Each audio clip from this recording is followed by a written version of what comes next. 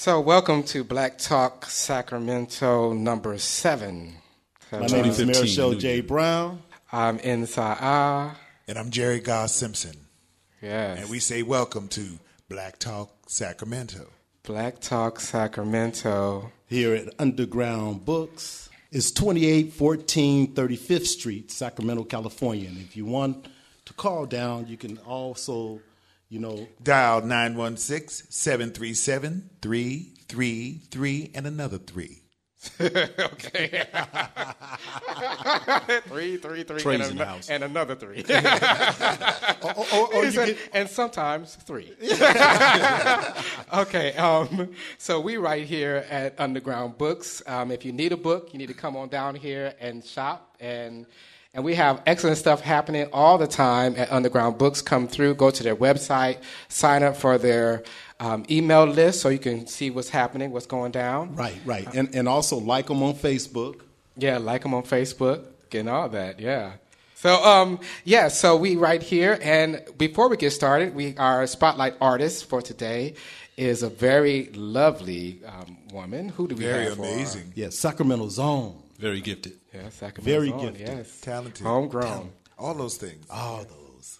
I mean, The amazing Miss Mouthpiece. Mouthpiece. Mouthpiece. Mouthpiece. Miss Mouthpiece. I can peace out. Peace, y'all. So yes, she is very. So we're gonna hear a little snippet of one of her songs. So which track are you gonna play now? Which track are we playing? We playing Compatible Rush. Compatible Rush, y'all. Compatible Rush. That's what we're gonna play for our first little snippet.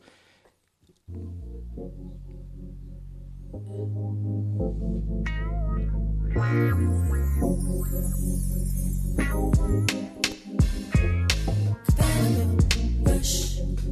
Oh yeah, oh yeah. Rush.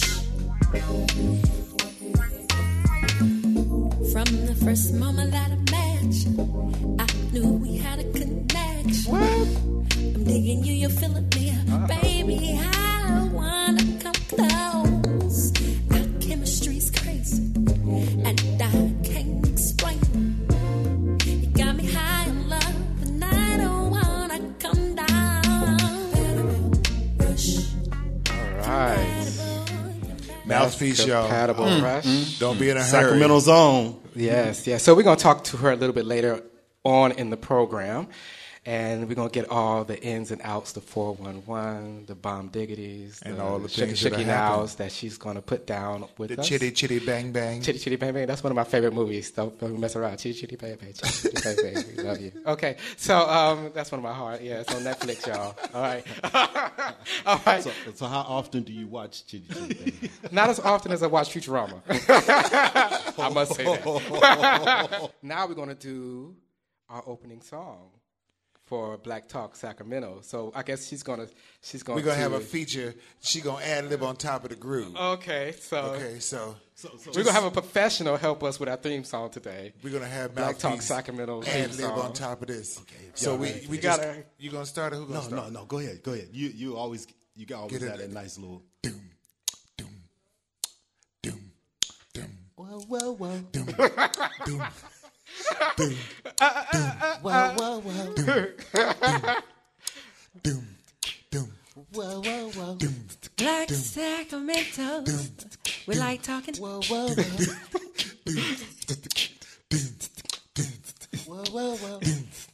Sacramento talk.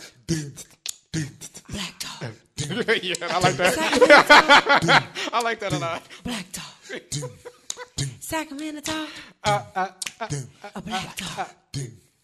A Sacramento talk. A black talk. Sacramento talk in the house tonight. He said, "Ow, Put your hands together for Mouthpiece helping us with that. Mouthpiece, y'all." That was awesome. Awesome with a cherry on top. What time is it? Observer News. Observer News. All right. Yes. Was that Tony? Was that Tony doing the high note? My voice so deep. I know. I was like, what's that falsetto? What's that happening? I didn't know you was a Catholic. Growing up. But I did like that little musical piece before with mouthpiece in it. Okay, you got too excited. You got female. excited for the mouthpiece. You were like, You got excited. Like, He's okay, been inspired. do a duet. Yeah, okay. You know that electric soul He said, that she got going on. I hold the bottom, you hold the top. You know. All right. And we fall together somewhere in the middle. Right. Okay, so tell me something about what's happening in Oak Park. What's in Okay, the for the Black Observer News. Talk What's happening Sacramento around the news city? reader. Let's see what we got going. Now, I want to go back at least one issue, which is our Sacramento Observer, January 22nd, 28. Okay. This is very important. The Sacramento Police Department is right now in the process of going through a pilot program with body cameras. Okay. All right. As we know, So this that's is from the very whole- necessary, and we hope effective with all the events that's happening around the country. Mm-hmm. You know, with these violent encounters and police involved shootings. So they who are- has access to the police, video? the that- police officers, of course, you know, they edit. they have the authority to hold it, so they do what they want to do. But the thing is I talked to Stephen Webb, the local Sacramento NAACP, is that they need to keep them on so we get the full version. You know what I mean? Now, So this- they will have access to turn it off. They Yes, They can turn it yes. off. That's the anytime whole they thing. want. They have to turn it on and turn it off. Okay. There's a trust thing involved. Well, that's what it's all about: transparency, accountability. You know, all the things that we've been talking about over the few months with these. Sure.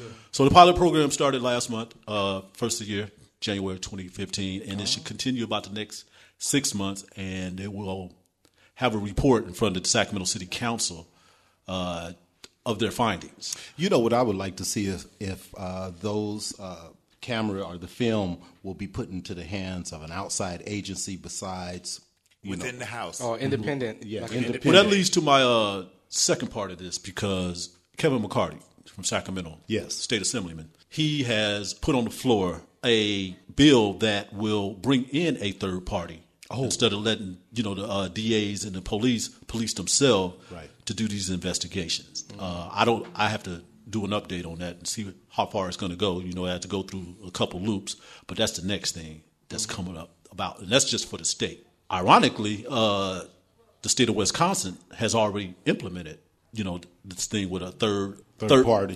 Thank you. A third party to do these type of investigations. And the governor is a Republican, and that's something that he wants to do. So I think that is a pretty good step in the right direction.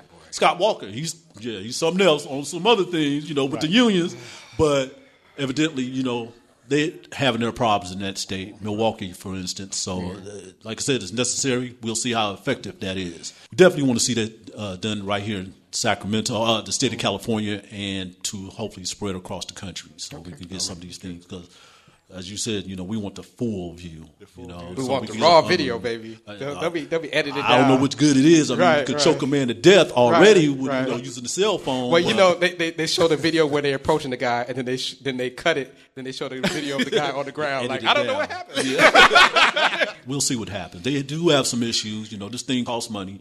Each little device costs about $400 a piece. Okay. $400? $400 a piece. And really? There's 600 plus Sacramento police officers on the street. So that's just in the city. I don't know about the county. Right. The storage is going to cost about $15 a month. Come on now. You can't buy a camera cheaper than $400 a piece. Hey, the tasers, the people that make the tasers, they don't want to make this item.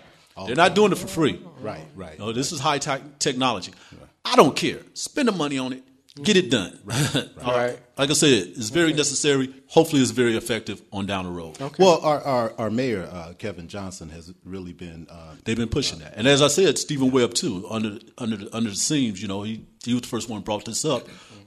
Went to Chief Police Sam Summers Jr. about this. The Sacramento County Sheriff Department is also exploring this too. So, do they have any kind of statistics on? Not yet. That's what the pilot programs. Yeah, that's what the pilot program is about. And there's other cities across the country that. So it's going to be a while before we get that type of data back. But that's another thing. We're going to have to learn how to be patient about things. We can't put something in action today and expect something to happen tomorrow. Yeah, it's not an overnight thing. So it's not an overnight thing. So we have to be a little bit more comfortable with that. They do have in-car cameras, but we know how that works. They can turn that on and turn that off. We would like to a little bit more respect out of that too, as far as usage. So they showed me those devices when I went down there, and I appreciate that. What's in our current issue, which is the January 29th through February 4th, Sinbad was in town. I love family his comedy. family friend passed away. But I saw I talked to him before the event. Didn't talk about his financial issues, but Sinbad is doing okay. Sure. Don't worry about Sinbad. Sinbad he's loving life. He's in good spirits, and he got some good things coming on the horizon. I don't know in terms of television or film, but he is still a working man. That's good. And he's still a very funny man too. Yeah, I'm pretty sure he's still on the scene. You're on a tour and yes, and that's what we circuit talked and stuff about. like that. Yes. I know he had a band too. He got a band. Yes, he now. still got a band, and his daughter has a band. He said his son is going into film school. Okay. So he's kind of a family man now. Yes. You know, they had a reality show on television for a minute, and we did get a chance to see the inside of his family. You know, with the two kids and the wife, but now they're grown and they're moving on to doing their thing. Because he had a reality. You mean it was a reality show? Yeah. Yes. Yeah, because him and his wife ended up getting a divorce. Right. And then they got back together because they said they found out. They figured out there wasn't nobody else out there, so they They said, I'm used to your crazy. I'm used to your crazy. I'm used to your crazy. You used to my crazy. Ain't no sense of us trying to find new crazy. He said, I thought I was still hot tamale, but I guess not. Well, that's keeping it real. Yeah, let's keep it real. But a lot of people don't figure that out, so I'm glad that nobody like my wrinkled butt but you. They realize they're the only two. Okay. I am not touching that one. Okay. Moving on. Also, a couple weeks ago, the local Sacramento Sports Hall of Fame inducted Greg Vaughn, who played in Major League Baseball for 14 years from Sacramento, went to John F. Kennedy High. He was inducted along with James Owens from Del Paso Heights. Oh, yeah. This James Owens did. He was a two-sports all-star around here. He played football. Oh. I know. I personally know him. He's he played from went to Grant. Mm-hmm. He played at Tampa Bay Buccaneers and played for the Los Angeles Rams for a second. That's right. No, I'm sorry, the San Francisco he was 49ers. actually he was drafted. Y'all talking Greek to me because I don't know anything about sports. Okay. Yeah. He was drafted by the 49ers and he got traded right before they went to the Super Bowl. Wow. Really? Getting the ring? He got traded before he went to the big game. You don't know football, man. I don't know. I know the football. I know the football looks like a. I know it looks like a. It's a round thing. Yeah, there's a lot of issues going on. Or was that a basketball? Enlighten us on that, but yes. Well, actually, he was also inducted along with Loretta Garza, local boxer here who was a three-time world champion. Yeah. Who else? Danielle Viglione, basketball star. She played 1 year with the Sacramento Monarchs. She's from Del Campo and Citrus Heights. Oh, really? Yes. Okay. Mm-hmm. And Pete Ranzani, who was one of the first top boxers around here in Sacramento. Yeah. So I definitely want to honor them because I went to the event. And it's a nice event. It's the third year that he did it. And those people are well deserving of it. Okay. And my last piece of information here that has to do with church. Bishop Parnell Lovelace has passed the baton on to one of his mentees, Joseph Cesaks, who will now preside over the Center of Praise Ministry, which is in Midtown, I guess that's Sacramento. Mouthpiece Church. Is that your church, Mouthpiece? Righteous. Okay. All right. So somebody's moving up in the spiritual world. Yes. Now, Bishop Parnell Lovelace will still be associated with the church, but he's just turning over the pastoral duties to Mr. Cesaks. So he's retiring, but he's still going to be on the board. Well, it's the type of leadership program that he's running. He's going to be doing this with a few other people so they can go out to the community and minister. So that's what he's shifting towards to. Okay. Cesaks is one of, like I said, one of his mentees. So, of course, he'll have that church, but he got a big program coming up. I can't really describe it. I'll be all day trying to do it, but it's definitely going to work well. It's very comprehensive then. Yes, very comprehensive. Okay. Yeah. So that's the Sacramento Observer. Before you finish, yes, sir. Do you guys want to talk about the event that you guys went to last night? Yes. Hey, Goss, I know you want to jump into that. That was a beautiful event. What they had yesterday, which was two events. Yes. They had the Civil Rights and Sports Symposium, which consisted of Kareem Abdul-Jabbar, Dusty Baker, Jerry Manuel, who coached in the ML Major League Baseball, and he's from the Del Paso Heights area. Dr. Harry Edwards, from the 1968 Olympic Games, who engineered the power fist. Was he there? He was there. Willie Brown was there. Willie Brown. Oh, wow. Yeah. Now, all this was aligned with... I'm interested in that. All this aligned with iconic picture. Sacramento Mayor Kevin Johnson receiving the Legacy Hall of Fame award from the NAACP, the NAACP. Let me get that straight. They trying to say it. politically correct that. Oh, really? NAACP. You can't say AA anymore. It's AA. It's the NAACP. Really? Says Aleph Huffman. Oh, really? She says not so. the That's what we NAACP. No I like AA. NAACP. That's not like- double ACP. That misses things up with AAA. I know. Well, that messes you up with your alphabets too, like A, B, C, B, alphabet, you know. So yeah, okay. Yeah, So, it was a beautiful event, It was Gus. a great event, and the message that was being told last night was very black and forward, and very Black and forward?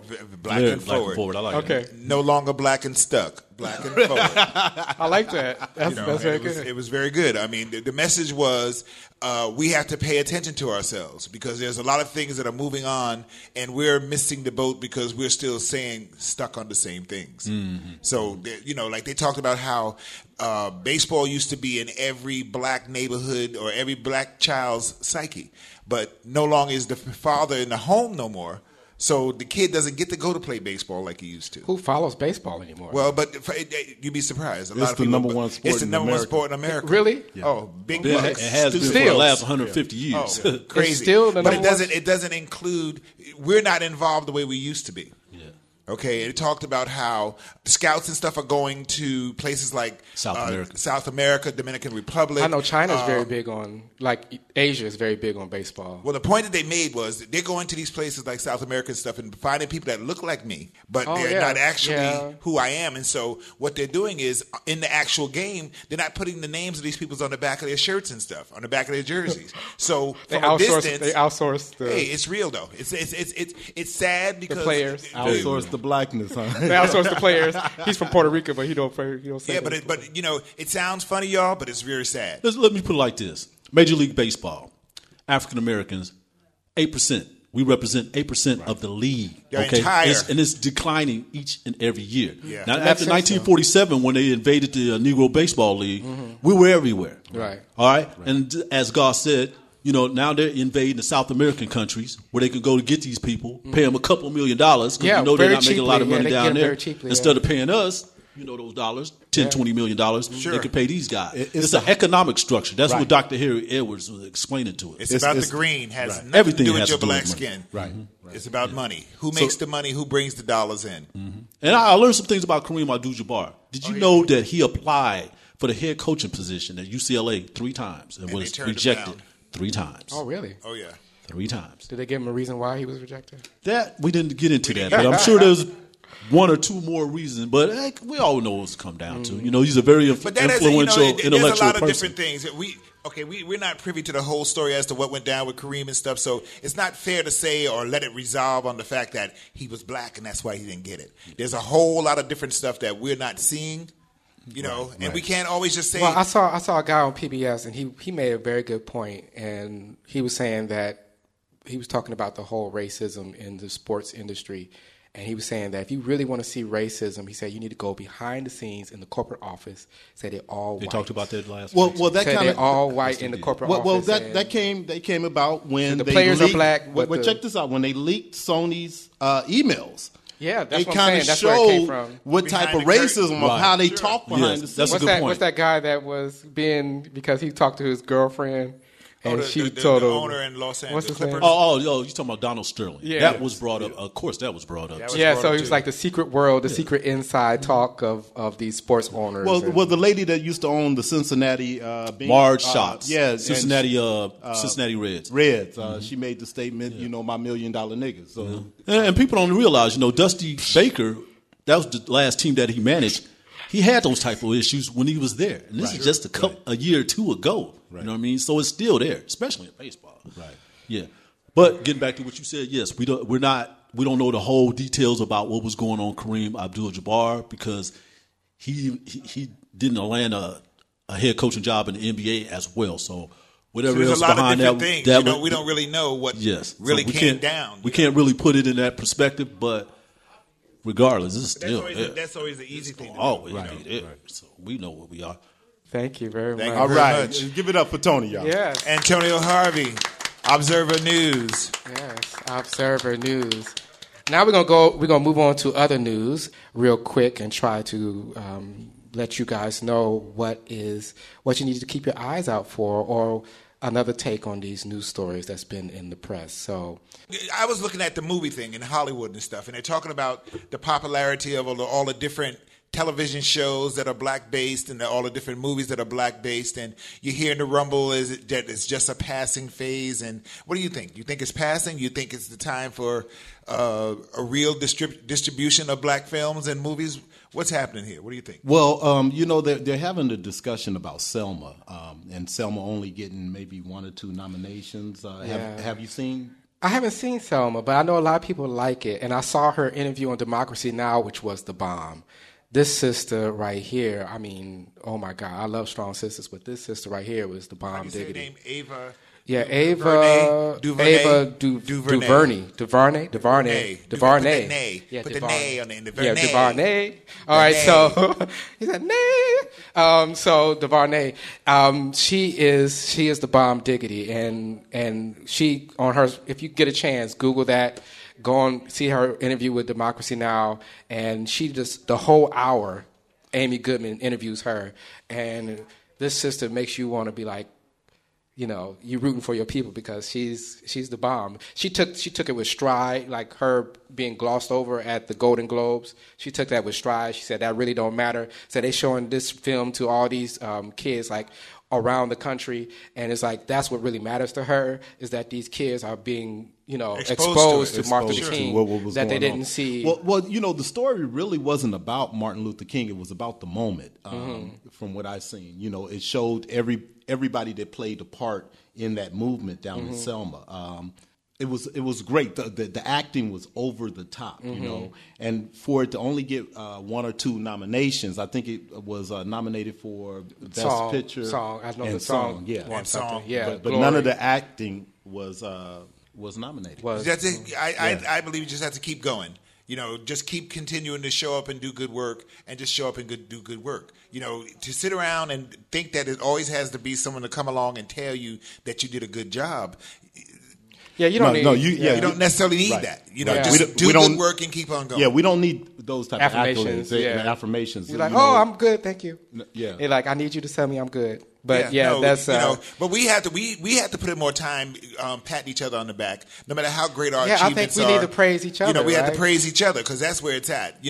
Other communities, they may hate each other more than we could hate them, but they always make it possible to celebrate each other, and that's what we have to work on.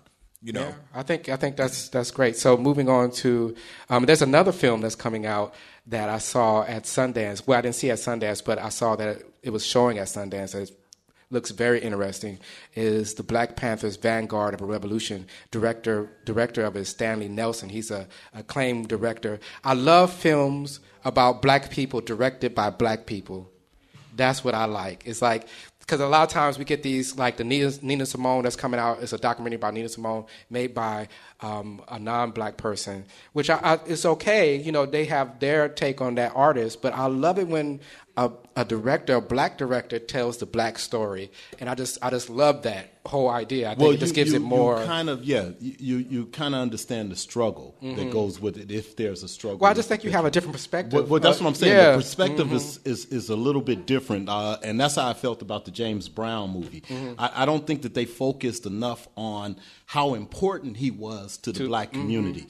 They more or less focused on the music. Right. But what he did for the black community and civil rights alone.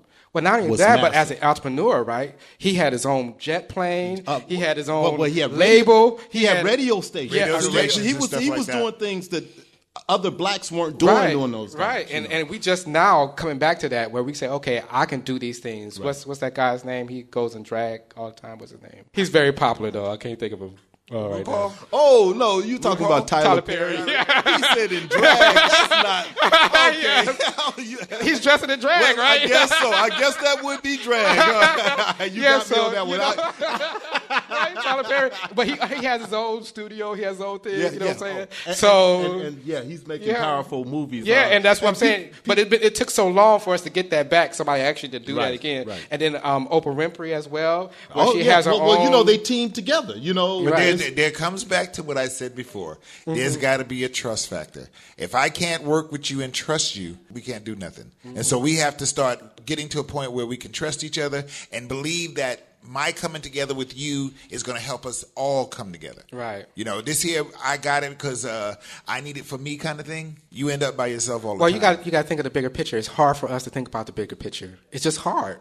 We so focused on right now. It's like I got to pay my bills right now. I got all this kind of stuff, but we forget. We watched Bamboozled at the Brick House this weekend, and it was like, and that was Milton said a very important point. He was like, they have us, because we are so in need of money. You could ask us to do anything, and we would do it because we need the money. And so we will betray our own people. We will do anything because we need that money, and because they know we always needy. It's like we can't even think of the bigger picture. Well, I had this discussion with one of my clients a couple of days ago, and we were talking about the same type of situation. It was talking about the welfare system, and he was asking, do you think that the welfare system kind of, held the black community down? And if we didn't have it, where will we be? And I told him, where were we then? We had Oklahoma, Black Wall Street. There has been black communities that have went far on the bartering system. Right. So it's Well, the problem is that it's just like with the Black Panthers, right? They started the breakfast programs, and they started all those programs where they feed the needy. I was part of those programs, and then the government was so scared of them. They scared of us doing it for ourselves for some reason. I don't know what reason it is. It's just like Wall Street. Even if they're afraid of you, that should be no reason for you to stop trying. You can't let someone's fear of you be what keeps you from getting up in the morning and putting food on your table. Well, it's not about, but I'm not talking about, they okay with you doing individual stuff. You cool if you do something individually. It's like, okay, you making a way for yourself. You going to get a doctorate. You going to pay for it. But as soon as you start thinking about the bigger picture and start doing for the community and say, hey, we all in this together. We're going to have, because if you read Grace's book, she said that the Black Panthers used to use the WCIC building to feed the kids in the morning. That's where they had the feeding programs at. And it was like, it was just a wonderful thing that they was doing for the community kids. It's like, if you try to do that now, what would happen? It was just an amazing thing because kids haven't stopped starving. Well, that was created by the Black Panthers, and then it was picked up by co-opted by the government. The government. Yeah. The same thing with running numbers. Used to run numbers in neighborhoods and things, and they made it illegal. But now then they turned it into lottery, right? Right. Now you got the lottery. Moving on to the next item, and then we're gonna bring up our first guest. I want to mention a couple of things really quick in that you guys should know about. The growing face of incarceration. So if you don't know this, Marissa Alexander, the woman that shot the warning shot of her husband that was going to abuse her, she was trying to get back in the house, and he wouldn't let her back in, or something nature. She shot the warning shot because he was rushing her, and they trying to put her under the jail, but she just got released. And if you can, I'm going to put this in the show notes so you can go online and you can check it out on blacktalksacramento.com. But the problem is that they had a great, on the Nation website, they had a great article talking about the growing and changing face of incarceration. We have a problem in our country where we don't have enough room to hold these prisoners, right? So now they are moving. They was talking about how she was released. So now she's being released from prison for home detention, and she has to pay them $150. I think it's a week. No, $105 a week for her own imprisonment. Right. That to me is insane, right? You imprison yourself. It's like, okay, we're gonna let you go home, but we're gonna put you in jail, but you in jail at home. But what about your rent? You gotta pay your rent on top of that. You gotta pay your food. You gotta get food on top of that. You gotta pay your trash, whatever, on top of that. So it don't take away all the other stuff that you gotta pay. No, I so agree with it's like you're gonna be on the street. Like, this is you can't just be on the street with no, Right. So you got to have somebody take care of you. So take a look on that. It's in the Nation. And then also too that you guys should know about in tech news. Windows 10 is coming out this year. If you have Windows 8.1, you know that it sucks. So they bringing out Windows 10, and it would be a free update. So you guys don't have to go out and buy Windows 10. Did we miss Windows 9? They skipped over 9. They're skipping number 9 because some kind of programming thing. Like, in the code, if it's looking for 9, it's gonna jack your computer up. And also too, it's very cool in the show notes. Check out the link that goes to the HoloLens. Windows got a new computer where you actually wear your computer on your face, and it's augmented reality. That's where too much. It's like it's gonna be the bomb. It's like instead of you buying a monitor, you it's will gonna be right there on any into wall it. that not you a want. sideboard. You will not be putting that in. Then as I walk down the street, people saying, "What's that number on your head?" Like, No, you wear it in the house. You put instead of you sitting in front of your computer, you just put it on your head. Yeah, and then 10 years down the road, I could be sitting right here. I could be looking glowing. at you. We like have the whole thing happening. I could be playing Tetris while I'm looking at you. I'm just gonna look at my screen. I'll be like, I'm just you got. look at Hey, my wait a minute. You got the screen. LPs? Come on. All right. So yeah. No, So it's the Bob Diggity. Yeah, I'm If I'm it ain't cool broke, with don't that. fix So it. y'all need to check it out because y'all need to know about what technology is coming on. We got to keep abreast of these things. We have to start thinking about the future. We have to start thinking about the future. I agree. But It's like we have to know where it's going so our kids be prepared. But I don't have to be in the computer though. That's No, you're not in the computer. The computer's on you. It's a fashion thing that you're doing right now. man, I'm good. I don't jump on every trend. I'm not down with every trend. It's a digital train. The trend. It's a digital train. You can ride it in your house. Mouthpiece. I'm cool.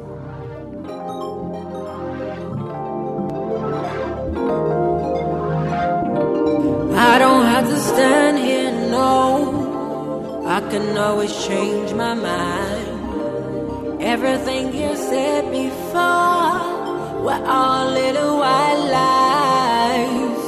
Why did you do this? Thought we had something promising, but the love is ending. And now I'm leaving. I'm cool on you. Baby, I'm damaged and I can't take no more, 'cause I'm cool on you. No longer respected, now I'm walking out the door. Yeah, it's crazy, you're gonna miss my smile. My loving used to drive you wild, but I'm cool on you. Baby, I'm damaged and I can't take no more. I'm cool. Used to hang on to your every word. You said I was your queen, and now you're acting like a jerk. You got me tweeting. All right. Mouthpiece. That was I'm Cool from the artist Mouthpiece, the illustrious Mouthpiece. Yes. Who's At our this next time, guest? I'd like to introduce retired professor emeritus in art history at California State University in Sacramento. Emeritus? Oh, you know what that What's means. that mean? What's emeritus mean? Okay. Really? You don't, really? I don't know what emeritus means. Well, we'll get it. Well, okay. Emeritus means that you can always come around. You are. okay. Yeah, you are good. You are the Okay. stuff. Yeah, You're a revolving door kind of thing. You forever. just come in whenever you want. You are the. Okay. You have put in the work. Okay. He has previously published on David Driscoll's work, Narratives of African American Art and Identities, a well-known scholar and critic in the field of African American aesthetics. Dr. Alan Gordon has authored numerous essays on black aesthetics and culture, African American women artists, and connections between black art and music. He has served as contributing editor for Art Week since 1991. Ladies and gentlemen, Dr. Alan Gordon. Thank you. Welcome. Welcome. It is a pleasure to be invited. Man, that's a great voice. We are honored to have you here. Very honored. Very honored to have you here. So can you tell us about some of the studies that you've done with American art with art itself? Well, it all began when I was a kid. I guess I got into art when I would be looking at the cartoons in the newspaper. You know, they had all these little cartoons, and my mother would read them to me. And when the paper didn't come and I couldn't see these cartoons, then I would get upset, and she would draw them for me. Oh. So I guess I got involved that way. Your mom would draw them for you? She would. And wow. I would, so it runs in the family. Yeah. You know, she was just trying to keep me from... Keep you from what? Trying to keep me from myself. You know how little kids can be upset. That's it. Oh, she was trying to... Yeah, so I got started with All right, art baby. like that. And... So did she draw the whole comic strip for you with the little? I know she did something, you know, enough to appease the kid. Right, I don't know what it really was. I can't remember that far back to know exactly, but I know that she would do these cartoons, and then I would be happy, you know. Okay. I was the first one to go to college in my family, so I didn't really know what I wanted to major in. I thought at first it was going to be agriculture. Okay. Because we had this strong agricultural teacher, and we had something called NFA, which was New Farmers of America. It was the opposite of FFA, which was Future Farmers of America for the white group. And I liked that teacher, so I was going to major in agriculture. I'm glad I didn't. You'd have been at UC Davis instead, right? Maybe, you know. And then I was talking with him, you know, before I went to school, and he said, "No, you don't want to major in agriculture." Okay. So I said, "I don't know what to major in." I said, "Maybe art," you know. So that's how it got started. But I had better grades because we didn't have an art program in this high school, you know. Okay. The only art I had was in the 6th grade. I had a teacher that had like arts and crafts program there. But I didn't have an art background as such. I did much better in English. I had a very good English teacher. Matter of fact, she was with Melvin Tolson. Oh. Tolson, who was the poet laureate of Liberia, and he was the mayor of Langston University there. Yeah. And he was one of my favorite teachers.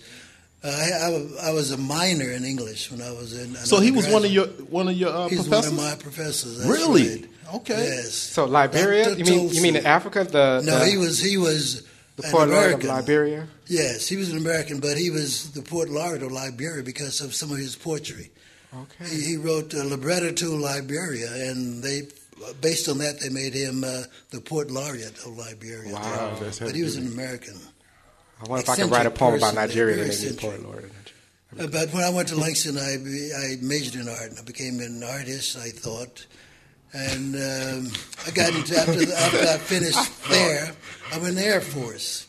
And then after the Air Force, I came out here. Okay. I was in Greenland for a whole year. You know, it's very cold and right. And you see the midnight sun, all those kinds of things. How do they respond to a black man in Greenland? Well, this is in the Air Force. That was a little different because it's like before I went there, I was in Mississippi in Biloxi. So you're okay in the Air Force as long as you're on the base. On the bases, right. But then you went out, it was very segregated at that time. This was in the 50s. And they had this beautiful USO on the Gulf there, white beach sand, 3 stories. But black or airmen of color could not go there. The one that the USO they had for black airmen was about smaller than this place, you know. Okay. Wow. Those were the days. From there, of course, I went to Sandestrom, Greenland. It was. So what do you think about Greenland when you was there? It was very rugged. It was mountainous.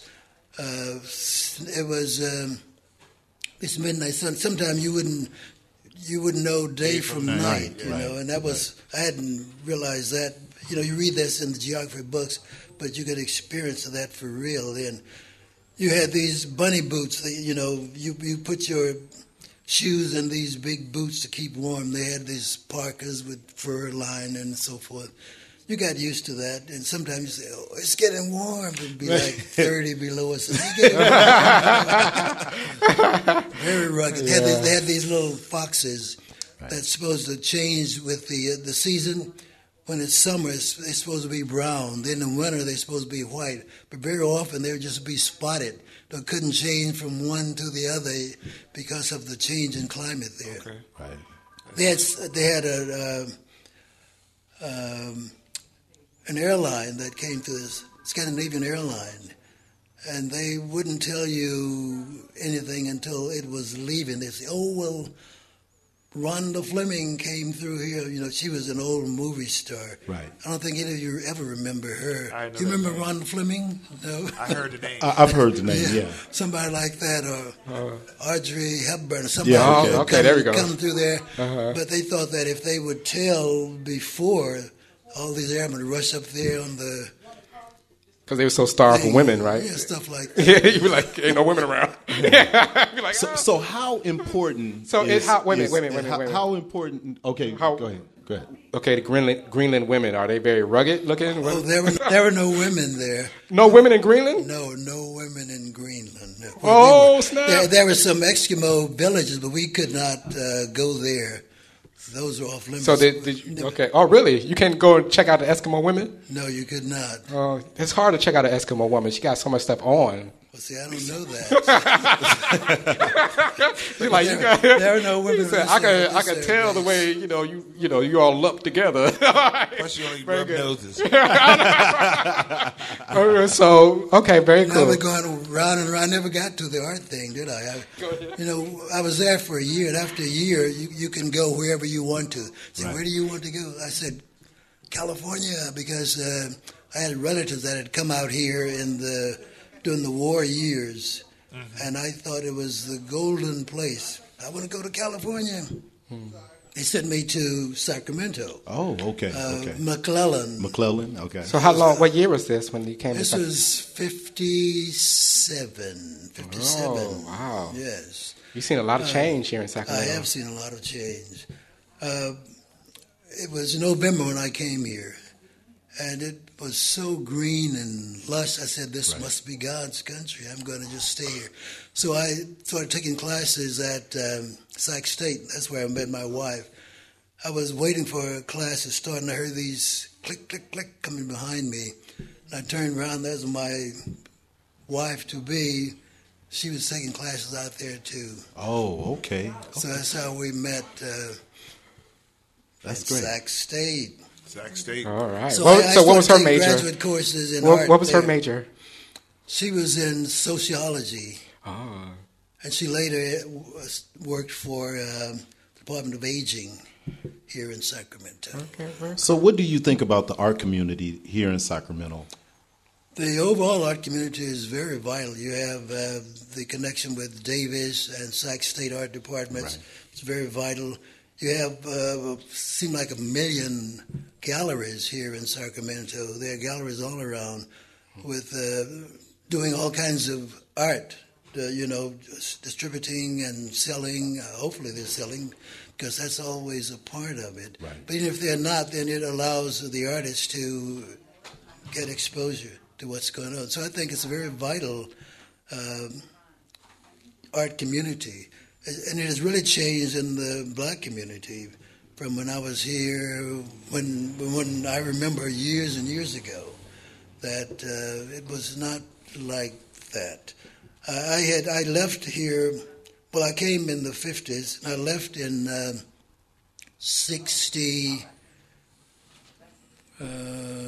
62 to go to Prairie View. I was teaching art there at Prairie View College in Texas. And from there I went to Ohio to work on my doctorate. Then when I finished that in 69, I came back out here and was hired at Sac State. Okay. So I was there from 69 to 1991. Oh, great. And wow. That's a long. yeah, that was a long time. That's a Okay, lot. That's so- a long tour. So you brought up a point. What emeritus? Can you explain Oh, to that Lawrence? That's Please just a do. designation for a teacher who has retired and they allow this person, certain privileges like library privileges and parking and stuff like that. So it just means that So you can just go there and kick it sometimes. You just go there and... Do they give you your own office or... No. Okay. They don't do that. Okay. You have your own little spot. Like, okay, I'm going to chill right here. All right, I'm going to go. But it just means that you're retired. You were... But you have access to... You have access to Sac State's resources. He's retired with benefits. Right. Wow, I like that. Retirement benefits. I like that. Retirement benefits. I like that, yeah. Whatever those might be, yeah. Well, I want to ask you a question. Hey, baby, I'm retired with benefits. I got a question. How important do you think art is to the black community? I think that it should be more important to the black community than it is. I think most people in the black community have a preconceived notion of what art could be, and that's really changing now. In years back, they used to consider black art was something that had black faces on it. Right. And since there was not enough of that in museums and galleries, public galleries and so forth, we needed that, I wanted that. But it seems that music has always been the favorite vehicle for expressing things about black existence for, I guess, many reasons that I guess we could get into. But I'm seeing that there's more excitement with the visual arts in the black community than had been in the past. For instance, the artist Kehinde Wiley is really hot right now. Matter of fact, in this TV program called Empire, they had some of his work there. Yes. Just as Cosby had, work of black artists on his show. Right. Empire has great art. If you just look at the show, They all over do the wall, have very really good art. Very good art. Oh, so you watched Empire? Huh? I do watch Empire. So what do you think about the show? I think it's very good. Oh, really? Okay, because a lot of people are like, Up in Arms about Empire. So, okay. Because I haven't seen it yet. It's very popular, and I think it's good. It's dramatic, It's entertainment. It is. It is entertainment. Well, we talked about here Black Jesus, right? And we talked about some of the new black entertainment that's coming out. We had what was called the Black-ishes or Blackish. Yeah. Well, you know what? Okay, we did talk about Blackish, and then I made a comment because I wasn't for sure, and we only had seen one episode. It was only one episode, and I have seen a couple of episodes since then. Pretty good. Well, I like Tracy. She's very cool. She's a good actress, and I really like her a lot. But I just haven't seen the show. But yeah, so you like Empire? So I think one of the reasons that Empire is popular is because it's not a comedy. Right. It's not a sitcom kind of thing. Exactly. Okay, it's serious. It got a serious undertone. That makes it a little different for these actors and actresses. Or do you still call people actresses? Or just actresses. They're actors. Just actors. actors. No more Male or actresses. female. Oh, you can say actress, right? Well, you could, but the proper term is we're going to bring in the actors, whether they're male or female. Oh, really? I didn't know that. Yes, we've knocked. So off that's that the PC version of that. Political correct version is like. Well, it's like. NAACP. Yeah. I don't care what they say. It's NAACP. NAACP, okay? Yeah. That feels good in the mouth, all right? So, NAACP, not NAACP. So, Dr. Gordon, what advice would you give to artists and people that collect art, or those that don't, that should know about art? How do they get in? What's the best way to get started with collecting art? Oh, that sounds good. That sounds good. To open your wallet or your or your pocketbook. Right? He like, open your pocketbook, Aunt May. That's the best way to get Support started. the artist. That's right. Yeah. So why is it that? Well, could you please explain why it is important for the black community to support? Well, one of the things that's difficult to support the visual artists because the prices are so high. Because you can go and get a Nina Simone thing for $11 or something like that. Yeah, Walmart somewhere. And that's affordable more so than say this costs $15,000. That might be a little hard for us. It's a little stretch. Well, yeah, so that's one of the things I think because the price differential that's between, say, certain music kinds of vehicles, and then the visual arts, paintings and drawings. But it holds its value, though. Often it does, and sometimes it does not, So you're a visual artist? I'm a visual artist, okay, because I was unclear on what form of art was. You thought I was a musician? Yeah, I thought no. Well, what do you think causes art's value to fall off? If say, for instance, you have this artist that's hot for a minute and then suddenly they fall off. What do you think causes that? I think there are many things that would cause this to happen. The kind of subject matter that might become less important, or it might become just boring, or I think mostly it has to do with the changing times, that things just change, ideas change, people change, what was important becomes less important. So although those kinds of external factors would diminish the value of a work of art, sometimes the work is overvalued in the beginning, so that it can't sustain whatever it was thought it was worth at that particular time. That happens not just with say black art, but art in general. Even museums see an artist that might have been popular at a certain time, they deaccession this, or they try to sell it or put it in the basement or something like that. So because it just doesn't meet their needs or the needs or don't of pull the the audience people at a particular time. So there are factors like that, outside stuff that.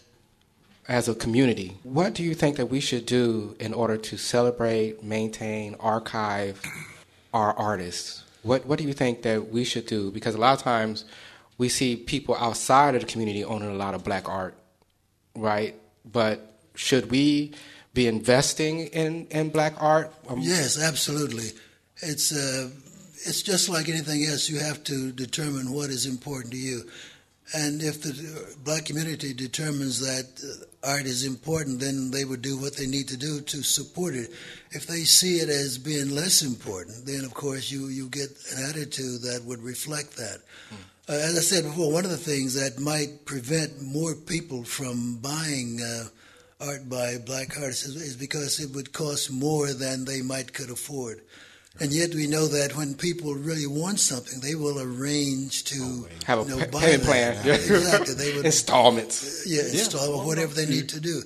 So that I guess it just takes a little more time for the black community to catch up with what the visual artist is doing, And do you think we are kind of behind the 8 ball because of where we've? Well, I would think that if we compare the effect that black musicians have on the community versus the visual artists, I would say that the musicians always seem to be one step ahead. They can dig into the center of how we feel about things.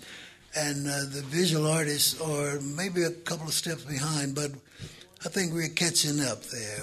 Yes, we just paint musicians, and then it was like, and of course, it has to go beyond that. That I think that might be a mistake that some visual artists make. Let me get back to a question that you asked. You were asking how can one get started as a collector? Yeah, that's a good question. First, if you decide you want to collect art, you have to educate yourself by looking at a lot of art, by reading, studying, going to museums, galleries, to people's studio. You have to educate your eye, train your eye to recognize what it is that you like, and then to try to find the best of that particular thing. For instance, if you liked landscapes, then you would look at a lot of landscapes and try to determine which landscape is going to work for you. For instance, we all know how to buy shoes because we bought so many shoes. Right. We try them on and they fit or they don't fit. We like the color and so forth. It's just it would be the same thing like that. If you see a lot of art, you start buying art, then you know what you like and you know what's good and what's quality and what's not quality. So you start by looking at a lot of art, by reading about art, by studying it, by associating with artists. That's the way you get started. Okay. And then, of course, you always have to have money to buy it. And support the local artists. Exactly. Well, thank you, Dr. Alan M. Gordon. Yes, Thank sir. you. It's been my pleasure. I've enjoyed this very much.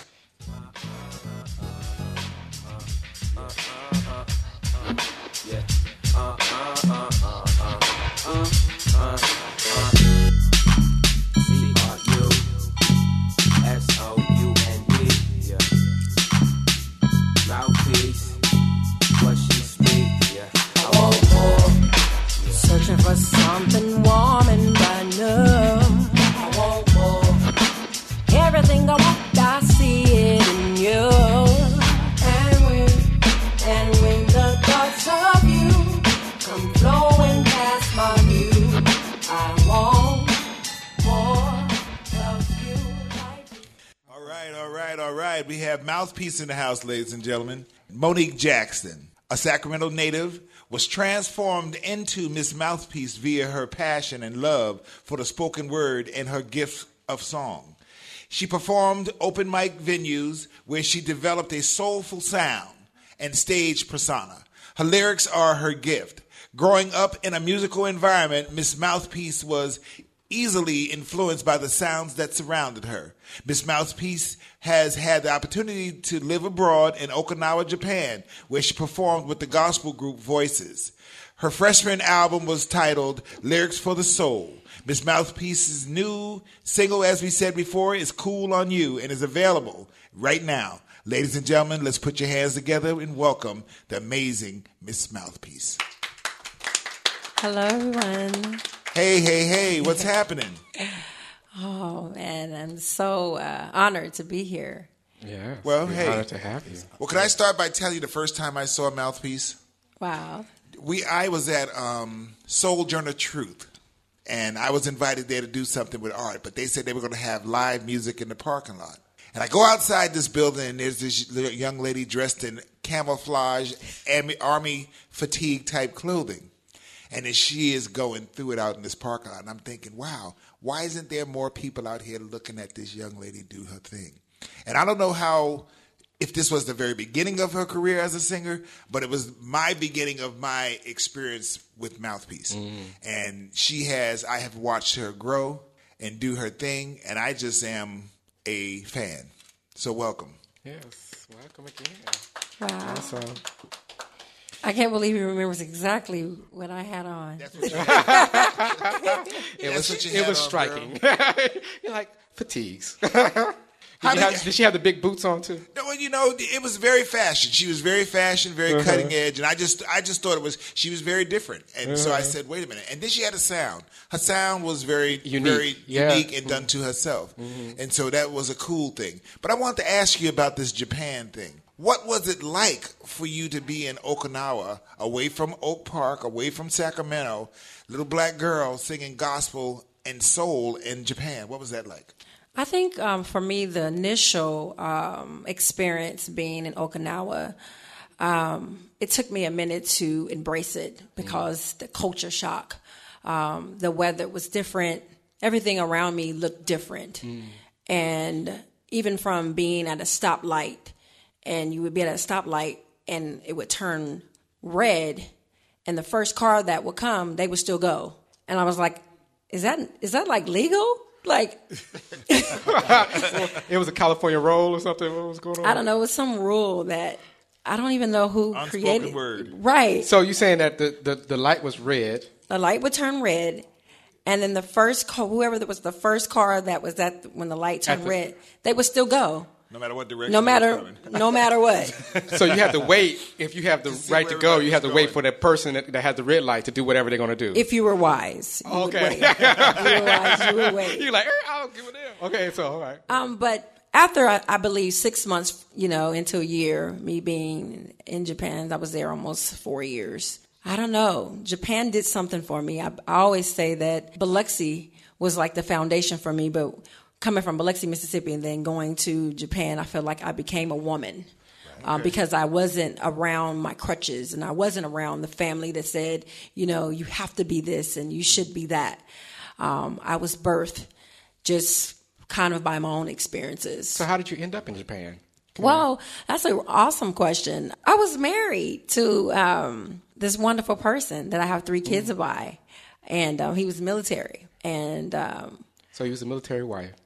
Yes, I was military wife for 12 years. Okay. All right. Very good. So your kids are kind of like military, kids and... Yeah, they have. They've had. So wait a minute.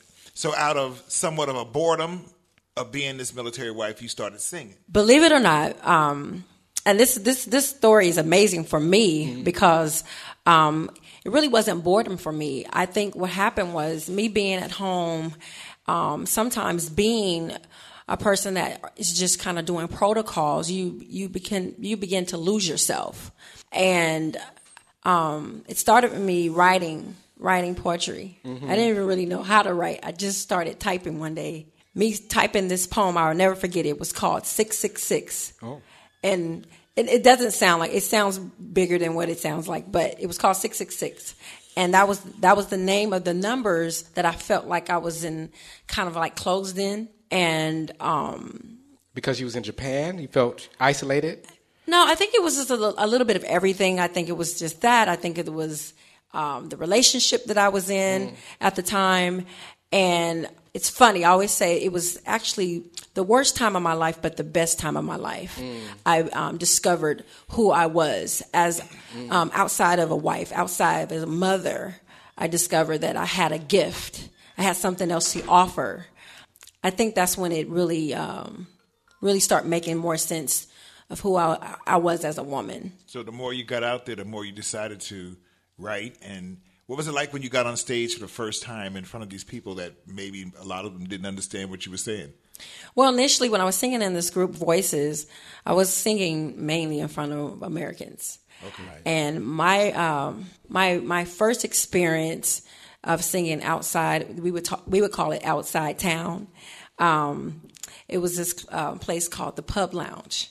And this guy named Yataka, he was like a Japanese Jimi Hendrix. No kidding. And he would wear these Eddie Murphy leather pants. Eddie Murphy? You talking about the Raw? For Raw? Yeah. Oh my God! Was it that tight? Skin. Oh my God! But he could play every instrument. Like he was just so raw. They were having an event there one day. And it was like an open mic, but it was like one of those open mics where you only can sing that one song that they select. Oh. And it was actually another gospel group that was allowing this. And so I went up and I was singing and Yataka started bowing and he was like, oh my God. And I was like, what is he doing? In his tight leather pants. Right. Can he bow in those? He could. He's so silly. Like, stretch. Okay. The amazing thing happened maybe 2 weeks after that. I had a vision that came to me, and it was bigger than just having an open mic. It was like, you need to do something for the community. And so I wrote a proposal to Yataka, and I said, Yataka, how about let's tweak some things in your restaurant, and I can guarantee X amount of people to come. He was for it, and the first night it was people wrapped around the building. Oh wow! We didn't charge anyone, and people that night caught my vision. And they were like, "You are doing this. This is awesome!" And people were actually just like, "What do I need to do to keep this going?" It was a beautiful experience. So, how did you end up back in the States? So, of course, I was doing the venue there, and of course, my life started to shift. And so I had to make some decisions. Would I stay in Okinawa and just kind of continue what I was doing? Or as a mother, I made a mother decision that my children would have to get to know their family and get the opportunity to know where they came from as well. And so here I am back in Sacramento. Okay. All right. I know the first time that we worked together. Yeah. It was we were doing this was what, back in the early 2000s, late 90s, I believe, that we were doing the poetry. It was 2003. Yeah, 2003, and we were doing the poetry over. What was it called? It was in Rancho Cordova, right over by the old rink. I mean, by the new rink. By the skate right. Yeah. And and I was like, okay, hey, I got this place. We're gonna do some poetry. You want to be down? She was like, yeah. And we put on this show, this poetry show that, I mean, it turned it out, and it was right over there by the drive-ins. Yes. It was real nice, you know. But yes, so let's talk about your music. Okay, you just released an album, right? I released a single. Okay. I released a single called Cool on You. Okay. And actually my album has just really been taking longer than expected. Sometimes I feel like we feel pushed and rushed, and you know, when you're coming out with something. Right. And sometimes you don't have enough experience and you haven't lived enough. I think that sometimes you can't force to be creative. So you write your own lyrics? I write all my lyrics. Okay, got you. That's why, Yeah. And I see you have some guests, some young talent like Ariel and Luke Taylor that's putting things down. So what can we expect? Not when can we expect, because we know you're working on your own pace, but what can we expect with this album? Wow. This album, you know, actually the album actually was finished and it was completed. But sometimes you sit back and you say, is this something that you really want to expose? Does it really define the whole you? And so then you have to go back and you have to study some more. And so exactly. And so I think that one of the greatest things I learned about myself is being in a studio with a track is not mouthpiece, but being in a studio with live musicians is exactly who I am, with people and energy, and that makes sense. Right. So when you kind of know who you are as an artist, it starts to like make sense. And if I just get in a booth and just sing, I think that I would be... You're not just making an album to make an album. Exactly, and not just doing it because people are like, when are you coming out with a project? Yeah. Okay. And then as an artist, you have to trust yourself. The things that you feel inside, is it okay to let that side of me go? Right. You know, because when you're doing the art thing, whether it's visual arts or whether it's music, you're allowing people to come inside your world, and it's somewhat an invasion at times. Yeah. Know? So, yeah, you got to be ready to let people in. Yeah, I agree. I definitely agree.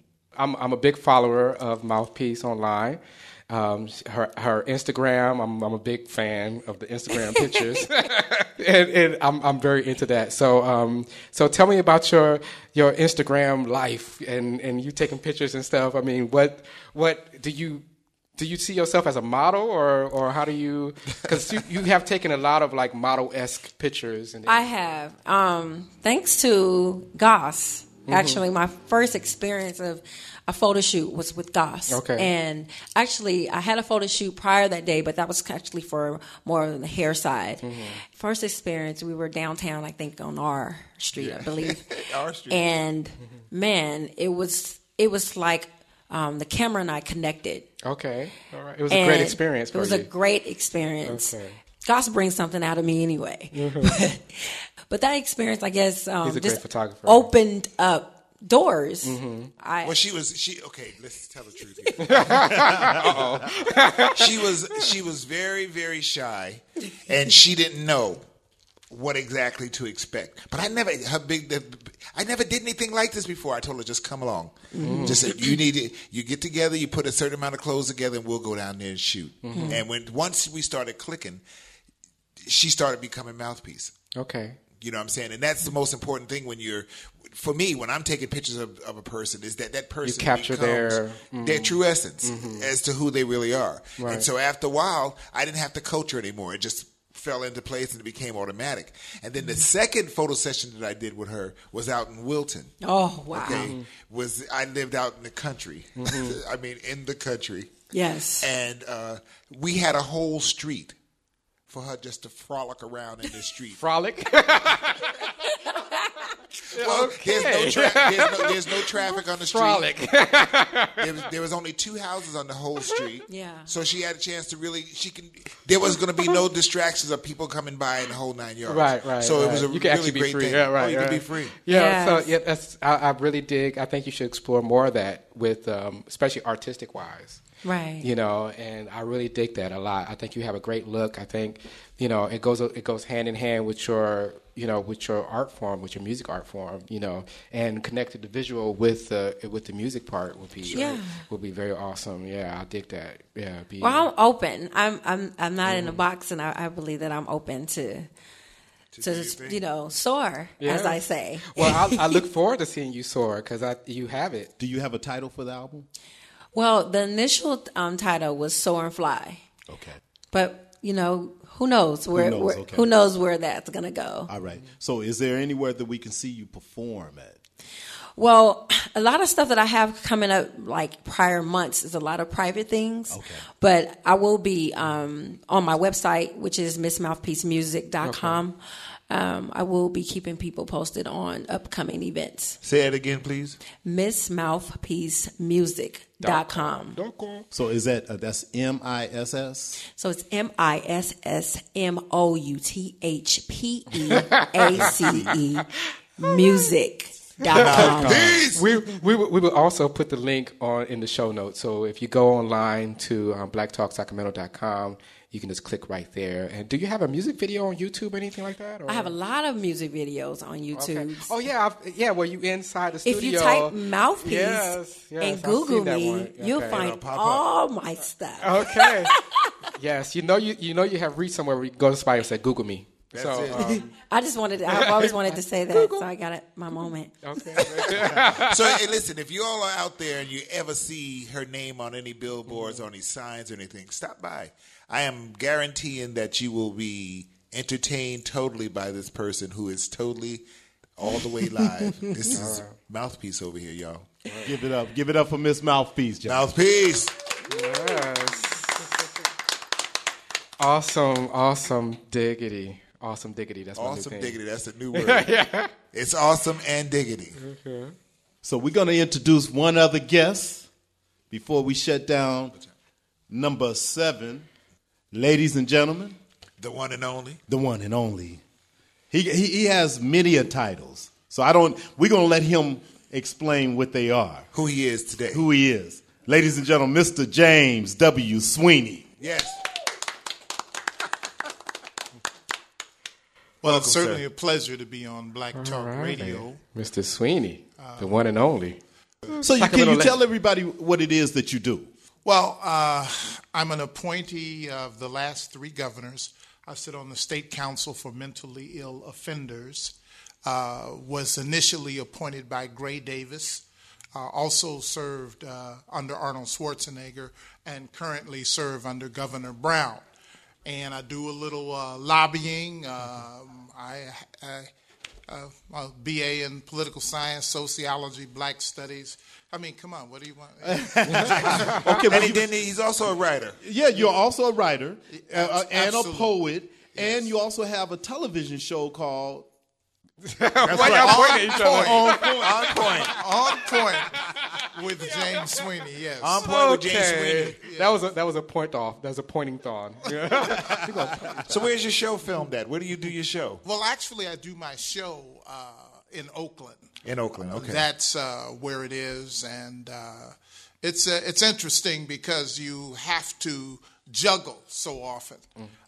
Just as earlier I saw that you talked about the police, and you talked about the new piece of legislation, which is actually Assembly Bill 86, and by the gentleman who was a former city councilman who is now an assemblyman. And, those kinds of things are so important because life and death are involved in the kinds of decisions that are being made. Yeah. And so part of what I do is a little bit of lobbying. So, that was, you think of a mouthpiece. That was an earpiece for me. Okay. Great tie-in. That was a great tie-in. Yeah. So what do you think of Sacramento and going forward? What do you think about the community? Where are we heading? What do you see?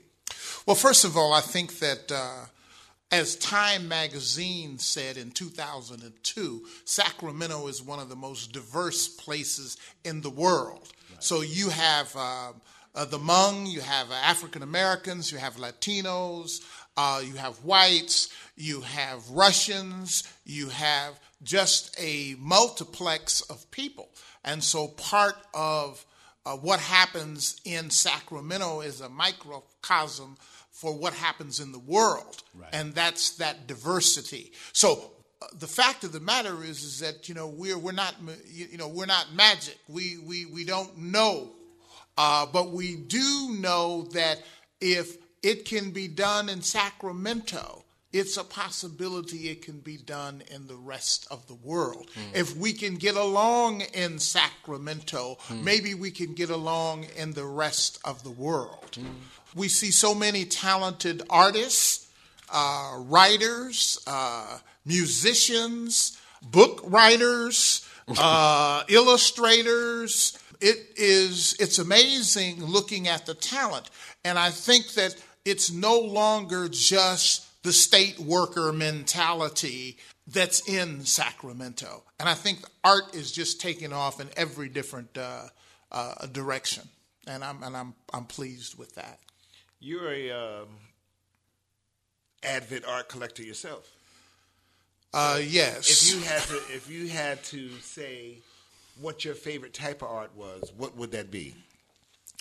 Well, I wouldn't want to be pigeonholed simply because I like many diverse things. I like abstract art. I also like the art that may be concrete. I like sculpture. I like painting. I like so many different kinds of art. I am obviously drenched in African American culture. That's why I said I had a BA in political science, sociology, and black studies. I've been into myself for a while culturally, and I think it's amazing that people have learned to love themselves, learn to appreciate themselves, and I think that that's part of the appreciation of Sacramento, is to be able to recognize that there's so many things to love about ourselves. Right. What do you think of all the changes that you're seeing? Like here in Oak Park. Oak Park is becoming a new place.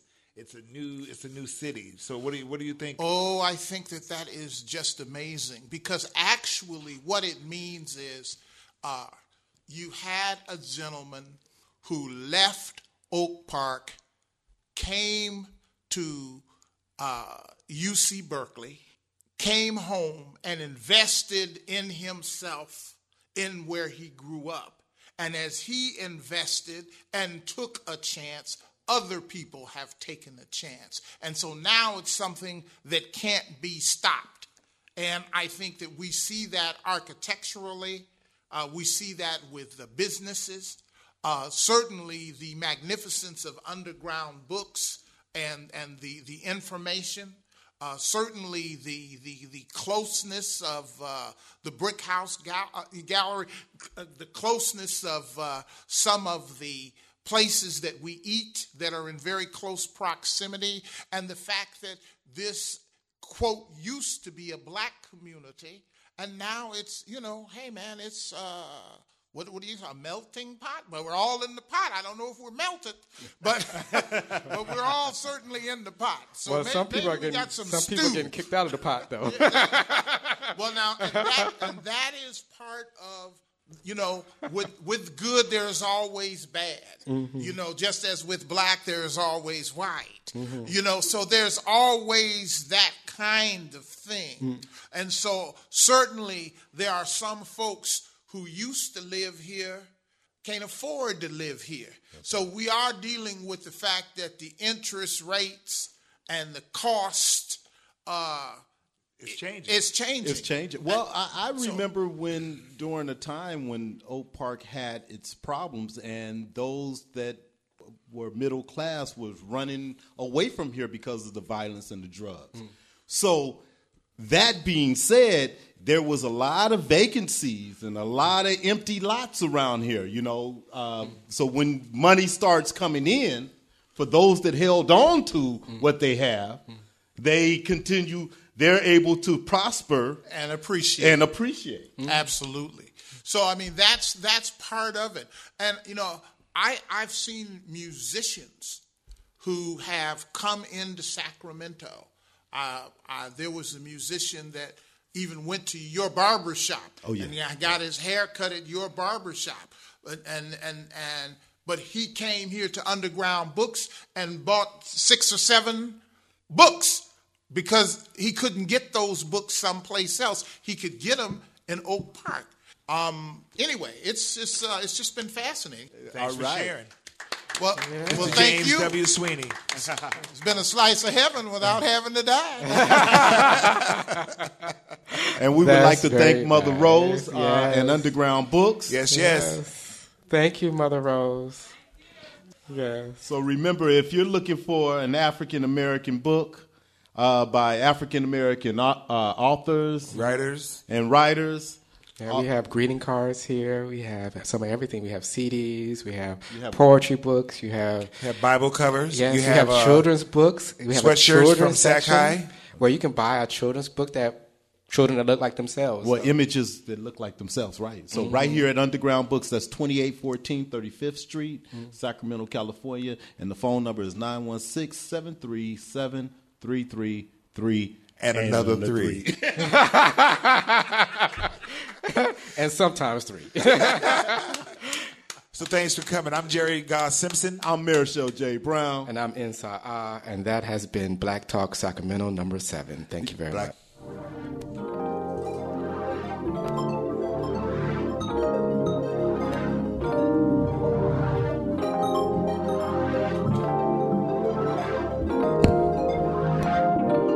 I don't have to stand here, no. I can always change my mind. Everything you said before were all little white lies. Why did you do this? Thought we had something promising, but the love is ending. And now I'm leaving. I'm cool on you. Baby, I'm damaged and I can't take no more, 'cause I'm hooked on you. No longer respected, now I'm walking out the door. Yeah, it's crazy, you're gonna miss my smile. My loving used to drive you wild, but I'm cool on you. Baby, I'm damaged and I can't take no more. I'm cool. Used to hang on to your every word. You said I was your queen, and now you're acting like a jerk. You got me twisted. You can go back to your ex, a diamond ring, but I'm no longer addicted. And now I'm leaving. I'm cool on you. Baby, I'm damaged and I can't take no more, 'cause I'm cool on you. No longer respected, now I'm walking out the door. Oh, you're gonna miss the smile. My loving used to drive you out. I'm cool on you. Baby, I'm damaged and I can't take no more. I'm cool on you. I'm cool on you. Games, I'm cool. Lies, I'm cool through with you. I said games, I'm cool. Lies, I'm cool through with you. Baby, I'm cool.